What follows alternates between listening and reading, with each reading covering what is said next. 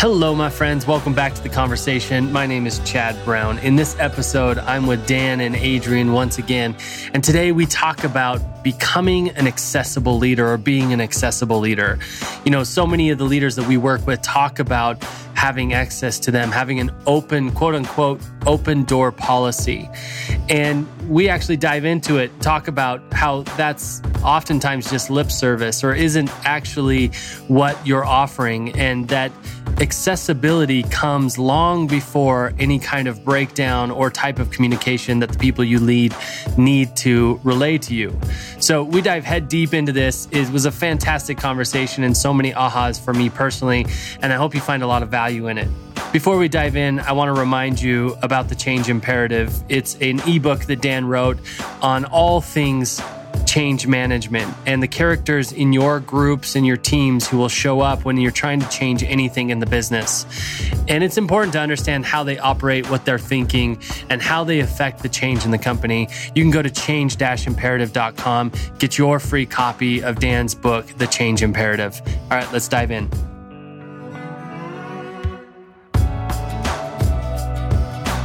Hello, everybody. Welcome back to The Conversation, the Naked Leadership Podcast. This is Chad. I'm here with Dan and Adrian. How are you, fellas? Doing great. Excellent. Thanks. Good to be here. So great to be here. I'm excited about today's conversation. This relates directly to a great training meeting that we had with a recent client. And we were talking about the topic of being accessible as a leader. What does it mean to be accessible to your team? How might that look? How might you be giving them mixed messages in your accessibility and non-accessibility? And I just wanted to, I think this will be a fun conversation to explore what's possible here for those of our listeners who want to be an accessible leader, want to have, I know for me and a lot of my coaching with business owners and team leads, you know, they say that a problem or a conflict or a breakdown arises, and they say that they didn't see it happening, or they say that nobody mentioned anything to them. Mm-hmm. And I always find it interesting when we dive into that conversation to ask the question, well, how can you, like, what do you own in this breakdown of not knowing? Like, how do you have a team of people working for you day in and day out, working with you, and you didn't know this was going on? You know, and there's multiple levels to that conversation. Of course, they knew something was going on and yada, yada, yada. But their biggest complaint is, well, that nobody came to me. And that's often not the case. If we dissect it, it's often the case that person made bids to have an open conversation with them, and the bids were not accepted. Yeah. Well, you use a good word there, bid. Most people don't. Bids meaning offering, right? Like, yeah. Like and that could be as simple as, hey, it could just be as simple as, you know, I thought about what you said, and there's a lot for me to think about. That could be a bid, right? Yep. They're just letting you know that they're open to what you said, or they're open to something. They're trying. I see it a lot in my marriage. You know, you get in a fight or an argument. Fight argument depends on what level you're at, and then afterwards, somebody's got to extend the olive branch, right? And the olive branch could be as simple as, oh, hey, do you want to watch this movie tonight? I know you like that movie. To some simple invitation to connect again, and the other person either receives it, which creates the cycle going the opposite way, from downward starts to spin up, or they could use that bid to make the other person pay and continue to drive the cycle downward. Dr. Gottman does this. He researches marriage, but this is not just marriage, it's every relationship. But he videos, and they put all the different electrodes on to see what the reactions are. And, they've discovered in their, what they call the love lab, that 90% of a breakdown that gets resolved starts with how you start it up, right? How you bring it to somebody. So how you are accessible to the breakdown when somebody brings it to you is going to have a lot to do with whether or not you ever get to talk about it, or whether or not it sneaks up and surprises you, right? Because if you don't talk about it, then it surprises you. If you don't pick up the signal, then it surprises you. There's some, it's a little hors d'oeuvre. Our shit hors d'oeuvre example, push the hors d'oeuvre away, comes back as a sandwich. Push the sandwich away, comes back as a 2-course, then 3-course, then 8-course meal. And I don't know if we're always aware of when we're pushing it away. I think I know I've done that and not even been aware that I missed the bid, and then I get mad at the other person. But given the differential, if I'm the manager, I have the power of the pen. There's a power differential that's going to probably influence how the other person brings something to me that's potentially upsetting. Mm-hmm. And being aware of that, I think, has a lot to do with being able to pick up the signs. But you'd have to want to pick up the signs. Yeah. I'm thinking about the shape of what I would call like the shape of the relationship. Yeah. First idea that hit me was like the quality of the results comes out of the quality of the relationship.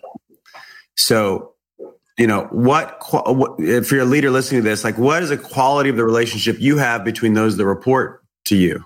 So there's an established relationship. It's a hierarchy. There's an established set of agreements between you and they, but the quality is ever fluctuating. The quality of that engagement is ever fluctuating, and it is either you are investing in it and it warms up and it gets this is the shape idea. It gets wider, or you don't invest in it and it cools down and it gets more narrow, right? Where like, hey, we used to have 45-minute meetings and it was really a robust conversation and you guys talked about ideas and it was really forward leaning and really positive. Now we have a 10-minute check-in and they just give you bullet points. Now, there's nothing wrong with a 10-minute check-in with bullet points, but if it's there because the quality of the relationship has narrowed, or you're not as available to them anymore, or they only bring you bullet points, they don't bring you what they used to bring you. All of those things are indicators of conversations that could really generate the type of relationship where they would want to bring you everything. Now, and what you might hear back, so completely with you on that, like, yeah, right. And so we're talking about context here. That's probably the most challenging aspect of this conversation is it isn't something you're doing. It isn't a thing you do. It isn't I have an open door policy means nothing. It means something in the context of the one who declares it, right? So if I'm Adolf Hitler and I say I have an open door policy, I have a very different way of being that tells people exactly what my door is open for. Right. And that there's certain danger coming in my room if you're going to come in and say something in this open door that I don't like. Right. So to say that you have an open door policy is to miss the point. And in this particular case, we have a character who I love his backup. Don't give me this psychological stuff. What you just did, Adrian, he would consider as a psychological. I don't do this. People just man up or they get out.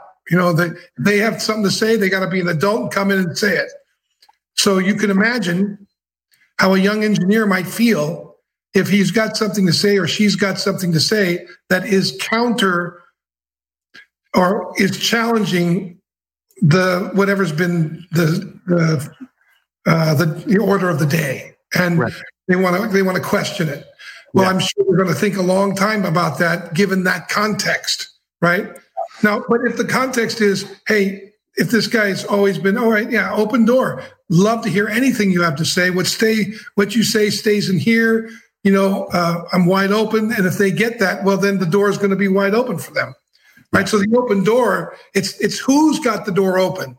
Yeah. Right? It's really hard it's the way of being that determines the nature of the open door is what I'm getting at. And any talk about way of being gets crunched into, well, I don't talk psychologically. That I don't need a therapist. Which is a great way to stay away from having to own your way of being. Yeah. Well, I would ask anybody that's listening and you could maybe relate to that, to the cynicism around it. I'll ask you, how effective do you want to be? Because it's true for you. That if someone has ears for you, if they care about you, if they believe in you, if they want you to win, you'll talk to them. If you're shut off, shut down, skeptical of, don't trust, you don't talk to that person. That's just it, right? So it can be in this. Say what you know they want to hear. Of course, of course. Yes. You feed them bullshit and blame them for the feeding. What they get. I like the way you do that. So, I mean, we kind of lost the point of touch, but that's what I want to invite people to inspect. And I do have an agenda for you because I want you to be effective. Anybody that's listening to this. And I have an assertion about what it takes to be effective. But for you that are listening, you just try it on and wonder for a second about the shape of these relationships of people that report to you, and just wonder rarely do we slow down and like zoom out and watch what's happening. We're usually so much on the field. We don't zoom out. I always think about it as a washed up athlete now. After each game, we'd watch game tape, right? I'm watching every play and how was my footwork and was I positioned well? And what did I not see? What did I see? How could I have done this? And how could I have done that? And which step did I take? All that type of stuff. I watched myself on the field. And that was effective because I could be outside myself, watching myself. And part of this purpose of this is to wonder for a second about how accessible am I as a leader? And does that matter to me? But how accessible am I? And, might I want to wonder for a minute, give yourself 2 minutes to wonder what type of relationship do I want to really have? And if you've not wondered that, probably you're normal if you've not wondered that, because probably you just go to work and just lead, quote unquote, and do your stuff. And they do their stuff and you're either happy with it or not happy with it, either working or not working. Rarely do we get in the engineering seat or get in the driver's seat or what we call the generative seat of what do I want to generate here? And anyway, if I can find that the source of my frustration is me, I win. Because if I can find how I'm generating what's not happening with others around me, then that's great news. Yeah. Well, you brought it up. I think it's powerful when I find myself wondering what's wrong, bad, broken with it, them, or me. I'm not very open. Yeah. I'm seeking. I want to be right. I want to look good, and they're going to pick that up. Yep. So it's going to be a pretty skewed conversation, and that way of being, which we would call survival. I'm in survival because I'm making sure I'm going to come out of this okay. Versus how's the vision going to come out of this? How is what we've come together to accomplish? What matters most to us? What brings us together? How is that going to come out of this conversation? How is that going to be forwarded? Right. And I think when people get that the mission is more important than the ego and or blind spots, like I'm willing to look anywhere I have to bring forth this mission, there's a different spirit, a different way of being in the conversation than if I'm constantly on defense or listening in defense. Yeah. Well, in the first 10 minutes, you guys have touched on every touch point I wanted to touch in this whole conversation.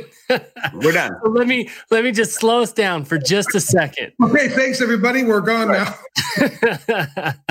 I want to talk about what this means to be accessible, right? We've already, you've mentioned a few things in passing of what this might mean to be accessible, but I wanted to get some definition around it, get at least some ideas around what does that mean. Dan, you're talking about your way of being, which is a great way to talk about it, but maybe some clarity and some context. What does it mean when we're talking about your way of being? And, how do we create a being of accessibility? Like, how do we be accessible rather than say we're accessible? Well, that's a great question. Crickets. Because you're talking about, again, we're talking context, right? There's content, which is like you and I are talking about something. How I come to the conversation is what I mean by way of being, what I've already decided about it, what I'm open to and what I'm not open to, right? How open am I? And so there's two things. We've talked about this in previous podcasts, is how transparent am I willing to be, which means we're going to get to the issue quickly, at least for me, right? If I'm transparent. And how open am I to hear what you have to say about what I've been transparent about. How open, in other words, how willing am I to learn something about what I presented to you about how it exists for you? Or am I just there to reinforce what I've already decided about what I've been transparent about? Now, we have, just to give you an example, we have other clients we work with that are extremely forceful in their view, and they're very transparent about what they want. They have a tendency not to be very open to ideas that may conflict with what they've already decided they wanted. And so they have a tendency to attack those kinds of ideas when people present them, which gives people the message they ought not present them, even though they feel that what they have to present could be vital to the mission, right? So there's two sides of this. How, A, being transparent, and B, being open to hear anything that comes back out of that transparency to learn, right? Because if there's a blind spot, it's first going to show up like a waste of time, right? All blind spots show up with the same as wastes of time. And that's not to say there's not a waste of time, but you can't differentiate between a waste of time and a blind spot without looking into it with some rigor. And the tendency is we get that first initial biological response, which is, this is bullshit or a waste of time. Instead of, I get the response, I go, okay, well, I better check into it. Maybe it's not. I wonder what could be here I don't see. Let's just see if it's a waste of time. I think the famous or most popular response is, I don't have time for this shit, which is, my response is, well, no, you don't have time for not doing this shit, because by not doing this, we actually multiply in orders of magnitude the difficulty we add to a situation when we're not willing to catch it when it's this small, when it starts really tiny. Something that could potentially be a problem because I didn't want to look at it later on. It cost me a lot more time and energy. The old saying, 1 degree off on Earth, if you're shooting at the moon, you're 1 degree off on Earth, you're thousands of miles off when you get to the moon. I in these types of conversations, I find myself wanting to slow down even more and say, why is it even worth having the conversation? That's where I always go to, because here's why I do it, is that if I'm not doing something, I already have a reason why I'm not doing it. It's not just like I didn't have time.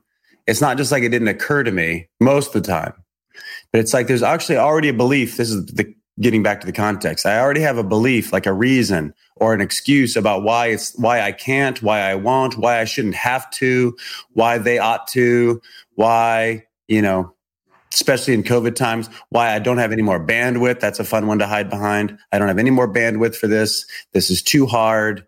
Blame XYZ, whatever. And I get myself off the hook. So wondering about why I would want to even just to tune the relationships, right? Those openness and transparencies are practices that will have fruit in a relationship. Yeah, you made me... It's true. My daughter, whenever we have a tough conversation, she's excellent at this. She'll say, well, Dad, if it was true, would you want to know? I think that, that's what we do a lot of. And then what do you say with that? I know. You must say yes. It's such a perfect role. Otherwise, I'm an asshole. Yeah. No, I'm stuck in my ways and I wouldn't want to know. Yeah. I wouldn't want to know the truth. Yeah, I think, something that I hear in what you guys are talking about that maybe isn't as explicit as we could make it is that the accessibility comes before the breakdown is even a thing. Yeah. Before before we even know what the possible breakdowns are, the setup for the accessibility is being worked on every day. Yeah. I'm thinking about actually the conversation we were referring to with the leader we were talking about, and eventually, he shared his ownership, right, about the leader that he had neglected, essentially. And it just dawns on me. I mean, if you're a leader, mean, part of what we sign up as a leader is we're going to disappoint people. We really are, right? Because we're not going to meet all of their needs that are even spoken, let alone all their unspoken needs, let alone being able to manage all the complexities of what's happening in the market, on the teams. That's just in the business context. Plus being a leader and you're leading a household, probably. I mean, there's just a lot going on always. I was going to say, welcome to the human experience. You're going to disappoint everybody that's in your influence. That's right. So that's why eager leaders are dangerous. I mean, I like the reluctant leader because he's got some sense of what he's about to step into. I know for me, it's terrifying at times because you're gonna blow it. You always blow it, but it's actually that's part of the process. So reluctant leaders tend to be, I find, more efficient in the sense that they have an awareness of the fact that they're going to fail, and they're concerned about the people they love, that they lead. Yeah. We stole that from you, Adrian. You were talking about disappointing people. Well, it's good. That was all the long display before. I was just going to say, if you're a leader, you're probably disappointing people and you know it. And it's okay. Like, cut yourself some slack. Like, you're going to do that. And it's probably worse than you think, by the way. If you have it, because, there's reasons why even me as a leader, I don't go around and get feedback from all the people I work with. I don't want to know sometimes. Damn, I'm doing my best over here, blah, blah, blah. But as a leader, you're going to disappoint people and you are. And that's a part of, I think part of that is why the accessibility isn't wired into the relationship. I think that's why. Part of it is because you might not have answers and you'd rather them figure it out on their own thinking you have an answer. That's a good point. Yeah. I can identify with that. The other thing is it's dynamic. So, it's like redeclaring accessibility, not just for the other person, but for me. Like, I'm here for you. I'm not only telling you I'm here for you, but I'm actually reminding myself. I was thinking about a story. We had a client years ago, a big client, like it was $1 million, multi-million-dollar deal we did. It was for an organization in their sales organization, and it was one of our best case studies. But this guy had some of his people come through one of our public trainings on negotiation and sales, and they really liked it, and they wanted to bring it into their organization. So they got the HR person to connect me with the senior VP of sales. And so the idea was I would interview 4 or 5 of their sales leaders and then give them a report and show them what I could do, tell them what I heard and in the culture. Because this is a legacy company, been around a long time, control 25% of the market they're in. So they're big and they're controlled. And they didn't think they could take any more of the market. Right. And so after I did these interviews, I submitted this report. I had 5 questions I asked these guys and submitted the report. And I get this call from the senior VP, and she says, from the HR VP, and she says that the senior VP of sales is really livid. He wants to, he wants to talk to you. He wants to find out, he's mad. I don't think he wants to do the deal, but he wants to find out how the hell you came up with these assertions from those 5 questions, right? So I said, sure, let's talk. It sounds good to me. So we get online, and this guy's name is Bill. And Billy says, all right, get online, and the HR VP introduces us. And I go, nice to meet you, Bill. And he goes, you may not think that by the end of this call. And I went, okay, tell me what's on your mind. Well, hell, I don't know how you came up with all this psychobabble here from 5 questions. I mean, what do you mean my people don't tell me everything that's going on, that I'm not accessible? I've been here for 20 years, and we're hold to the statistics and everything. I go, okay, good, yeah, thanks. Yeah, and at the end he goes, so tell me, what do you mean? I said, okay, well, do I want this job, Bill? Yes, I do, but I want it on really straight terms. And so let me just be honest with you. I'll give you an example. I don't need it. I use those 5 sentences. I can see it upset you, but I can show you in this call how it shows up. Okay, tell me. I said, well, we got on the call, and so-and-so introduced me to you. And I said, nice to meet you. And you said, you may not think so by the end of this call.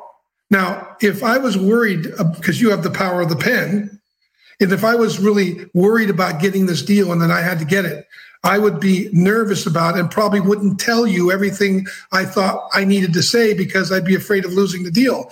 But since I'm okay with losing the deal, I'm going to tell you whatever I think so you are clear. And so the way you talk to me is a perfect example of your way of being that makes you less accessible to your salespeople. And he goes, oh, sure. And you wanted to undress me in front of people? And I said, who said I would do that, Bill? Long silence. I said, I never said I'd do that. If there was any upset, I promise you I would come to you. And whatever you tell me, I'm going to represent you. And when he heard that, no problem. I just said, I'm being straight with you now because that's what you wanted. But if we do this in the training and something comes up, I'll talk to you privately about it and we can make corrections, either me or you or both, and we'll make it work. And it was amazing. All of a sudden, we became really good colleagues. In fact, we met in Italy together and we spent some time we became friends. We golfed together after that. But he was willing to consider that. What he was concerned about was me not undermining his authority in front of his team, which makes sense. I don't think he even realized that till we got into the conversation. But I know being transparent and being able to listen to him made a big difference. And I think those are the kinds of misunderstandings that if we don't get them to the surface, they often kill a deal that could be very valuable. That was actually one of the best deals we've ever done. We got some of the best results we ever got. And, it was a 3-year project, really excellent time. So that's great. I've been thinking recently about an example from my own life about this with my middle daughter. I love her to death. She's spunky and fiery, and she is the one that I have the most personality conflict with. Mm-hmm. And one of the things I'm committed to as a dad is that hopefully my kids will always feel like I'm accessible to them. So right now that looks like I'm getting in this fight with this girl at school or whatever. We're disagreeing or whatever. And I want them to be able to come to me with that, or I want them to want to come to me with that kind of stuff. And because when the stakes get higher, when it's more like sex and drugs and, all of that kind of stuff, I want to be in that conversation with them in an open and transparent way. That's my hope. That's my commitment to them. But what I've noticed is that, especially with my middle daughter, is that I tell her that she can come to me with anything. And I tell her she can talk to me about anything without judgment or without... Everybody get ready. Put the seatbelt on. Yet I find myself, I'll catch myself at times doing things and using language that puts her at a distance. It lets her know, right? It lets her know that's far enough. Yep. That tells her, hey, I don't have time for this, or I'm not comfortable with this, or this bothers me, or this annoys me. And it's just interesting to observe that. When I catch it, it's an opportunity for me to stop and say, whoa, here's what I value with you. Here's what I want our relationship to be like. What I just did is not going to grow that. It's not going to produce that. And I'm sorry. Will you forgive me? But that's important. What you did, that's a declaration, right? That's a stand. You're re-upping, right? You're like re-declaring. Here, wait a minute, I missed that. Here's who I really am for you. And what's crazy is I've noticed that circumstances start to align that way. Like circumstances, meaning my thoughts and feelings start to align with that declaration. If I continue to keep making it, I can hear more and more. I can contain more and more. And she can freely communicate. Yes. And the noticing for me becomes more potent. Yeah. When that's my frame, that's my commitment. It's not that I'm perfect at my commitment. It's that I notice when I'm. I wonder what for you keeps you true to that? Like, what keeps you coming back to that? To that commitment? Yeah, to like redeclaring that. I have a vision for my relationship with my kids when we're adults that it's like, hopefully my desire would be that we're best friends. Yeah. I did this book here. I've been reading it just because I have grandkids and my daughter gave it to me. And she said she felt like this guy captured what we worked on, which is basically why parents need to matter more than peers and the difference it makes to like the passing of wisdom and tradition and value into the next generation creates a tremendous platform for them to build life on, and some continuity in that life, right?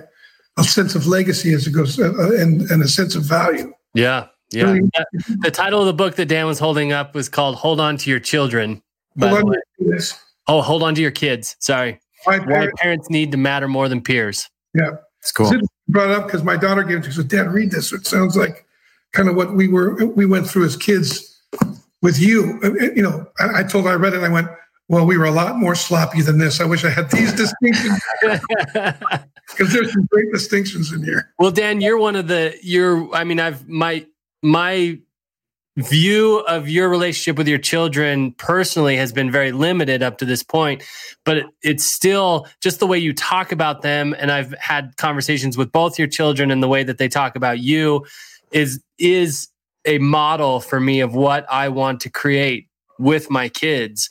And that is the driving factor at this point. I know we're building the foundation right now. Well, I mean, at times like this, I don't think there's anything more important personally than having a family that's tight and, you know, aligned with each other and supporting each other, even if you think differently. Mm-hmm. And we think differently in my family. Yeah. Our kids are 180 degrees from each other, right?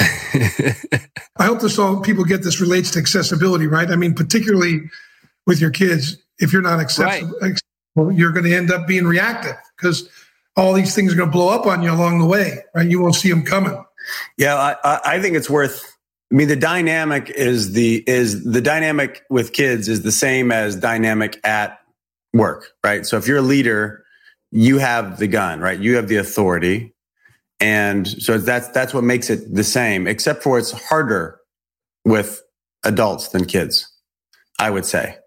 They're just different strings attached. Everybody's got strings attached. There's different strings at work than at home, but you're also dealing with a much more complex and skilled resistor as an adult. Yeah. You know, so even more so to say, even to be in an active conversation with yourself about and decide for yourself, you know, what type of leader do I want to be? Because being accessible is going to be a part of the quality of leadership that you exude, that you are to the organization. I mean, I've been thinking this whole time about if you wanted to know how accessible you were beyond your own view of yourself, it'd be a great exercise is to go ask. Oh, man, yeah. Right. That's where I was going to go. Yeah, to go ask. And you might ask something like let's start with one of your trusted people, which would be kind of the layup. You know, hey, are there things that you know I want to hear about? There's things you think I don't want to hear about? What are those things? What are those things, right? Or even just to simply, hey, what's my reputation around here? You know, that's a pretty vulnerable question, which you might not want to wade into those waters, but you could ask that and not die. You could actually ask it and, you know, really be able to move forward faster on the back end of that. Because even just asking the question is a form of accessibility. Like, hey, it matters to me what you think about me. Not because of my ego, not like I'm that sensitive, and most of us are that sensitive. Of course, we care and want to be liked and all that stuff.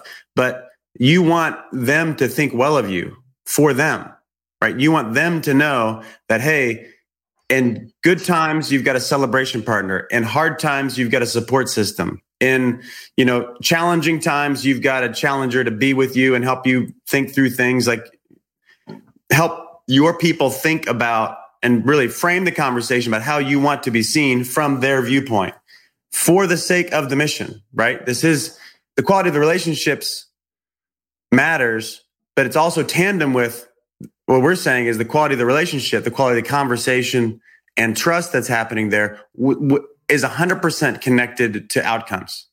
Well, yeah, but that's you say that so clearly, but I don't know. I know it. I constantly have to remind myself of that. Sure. That the quality of the relationship. To be honest with you, when you were talking about, I find it harder to be with the kids because I find it harder to let. I find myself being more of a caretaker with my children. Mm-hmm.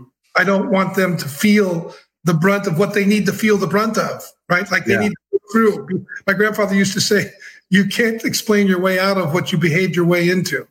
He used to tell me that all the time, right? Yeah. And I noticed that when you said that, I have a harder time with my kids because I think I'm more selfish in the sense that I don't want to feel when they hurt, I hurt. So a lot of times I'm rescuing myself when I think I'm doing it for them. Yeah. And I've been told that by both of them. But, it's interesting to have those kinds of conversations. It's like the kind of feedback you not necessarily want to hear, but it's good for you. It brings you to the surface. Yeah. Well, you've got a very, very connected, I mean, Chad even alluded to, you got a very connected relationship with your kids. You haven't really seen them as problems to solve as much as I think most parents. But when we talk about in the work context, these are the types of things as we experience that high performing leaders take a moment to wonder about. But, high performing, they could be high performing. They may not be. But I mean, you could be high performing and not take this into account. Sure. Right? Because we have a client like that is performing really high, but these things tend to be way farther down the line. And I think you pay in the long run. Even if you do well, it's hard to enjoy. Like I've been in organizations where they're high performing. And one guy said to me, we're killing it here. We're wildly successful, yet nobody feels like we're wildly successful. Everybody's defending themselves, right? So that's the danger of it, is that people can't then even enjoy the victories. And then most probably they don't learn enough from the failures because they're too busy protecting themselves from the attack that can tend to come in the culture, right? Yeah. When you say high performing, yeah, I agree. I think real meaningfully high performance cultures, right? Like there's meaning in it and it's valuable, right? Sure. Well, if you put anything on a long enough timeline as part of what I'm talking about as well, you can really be high performing in a season, but you've end up using people and then they're discarded after that season. They leave or you get rid of them. Or, good point. Yeah. Whatever.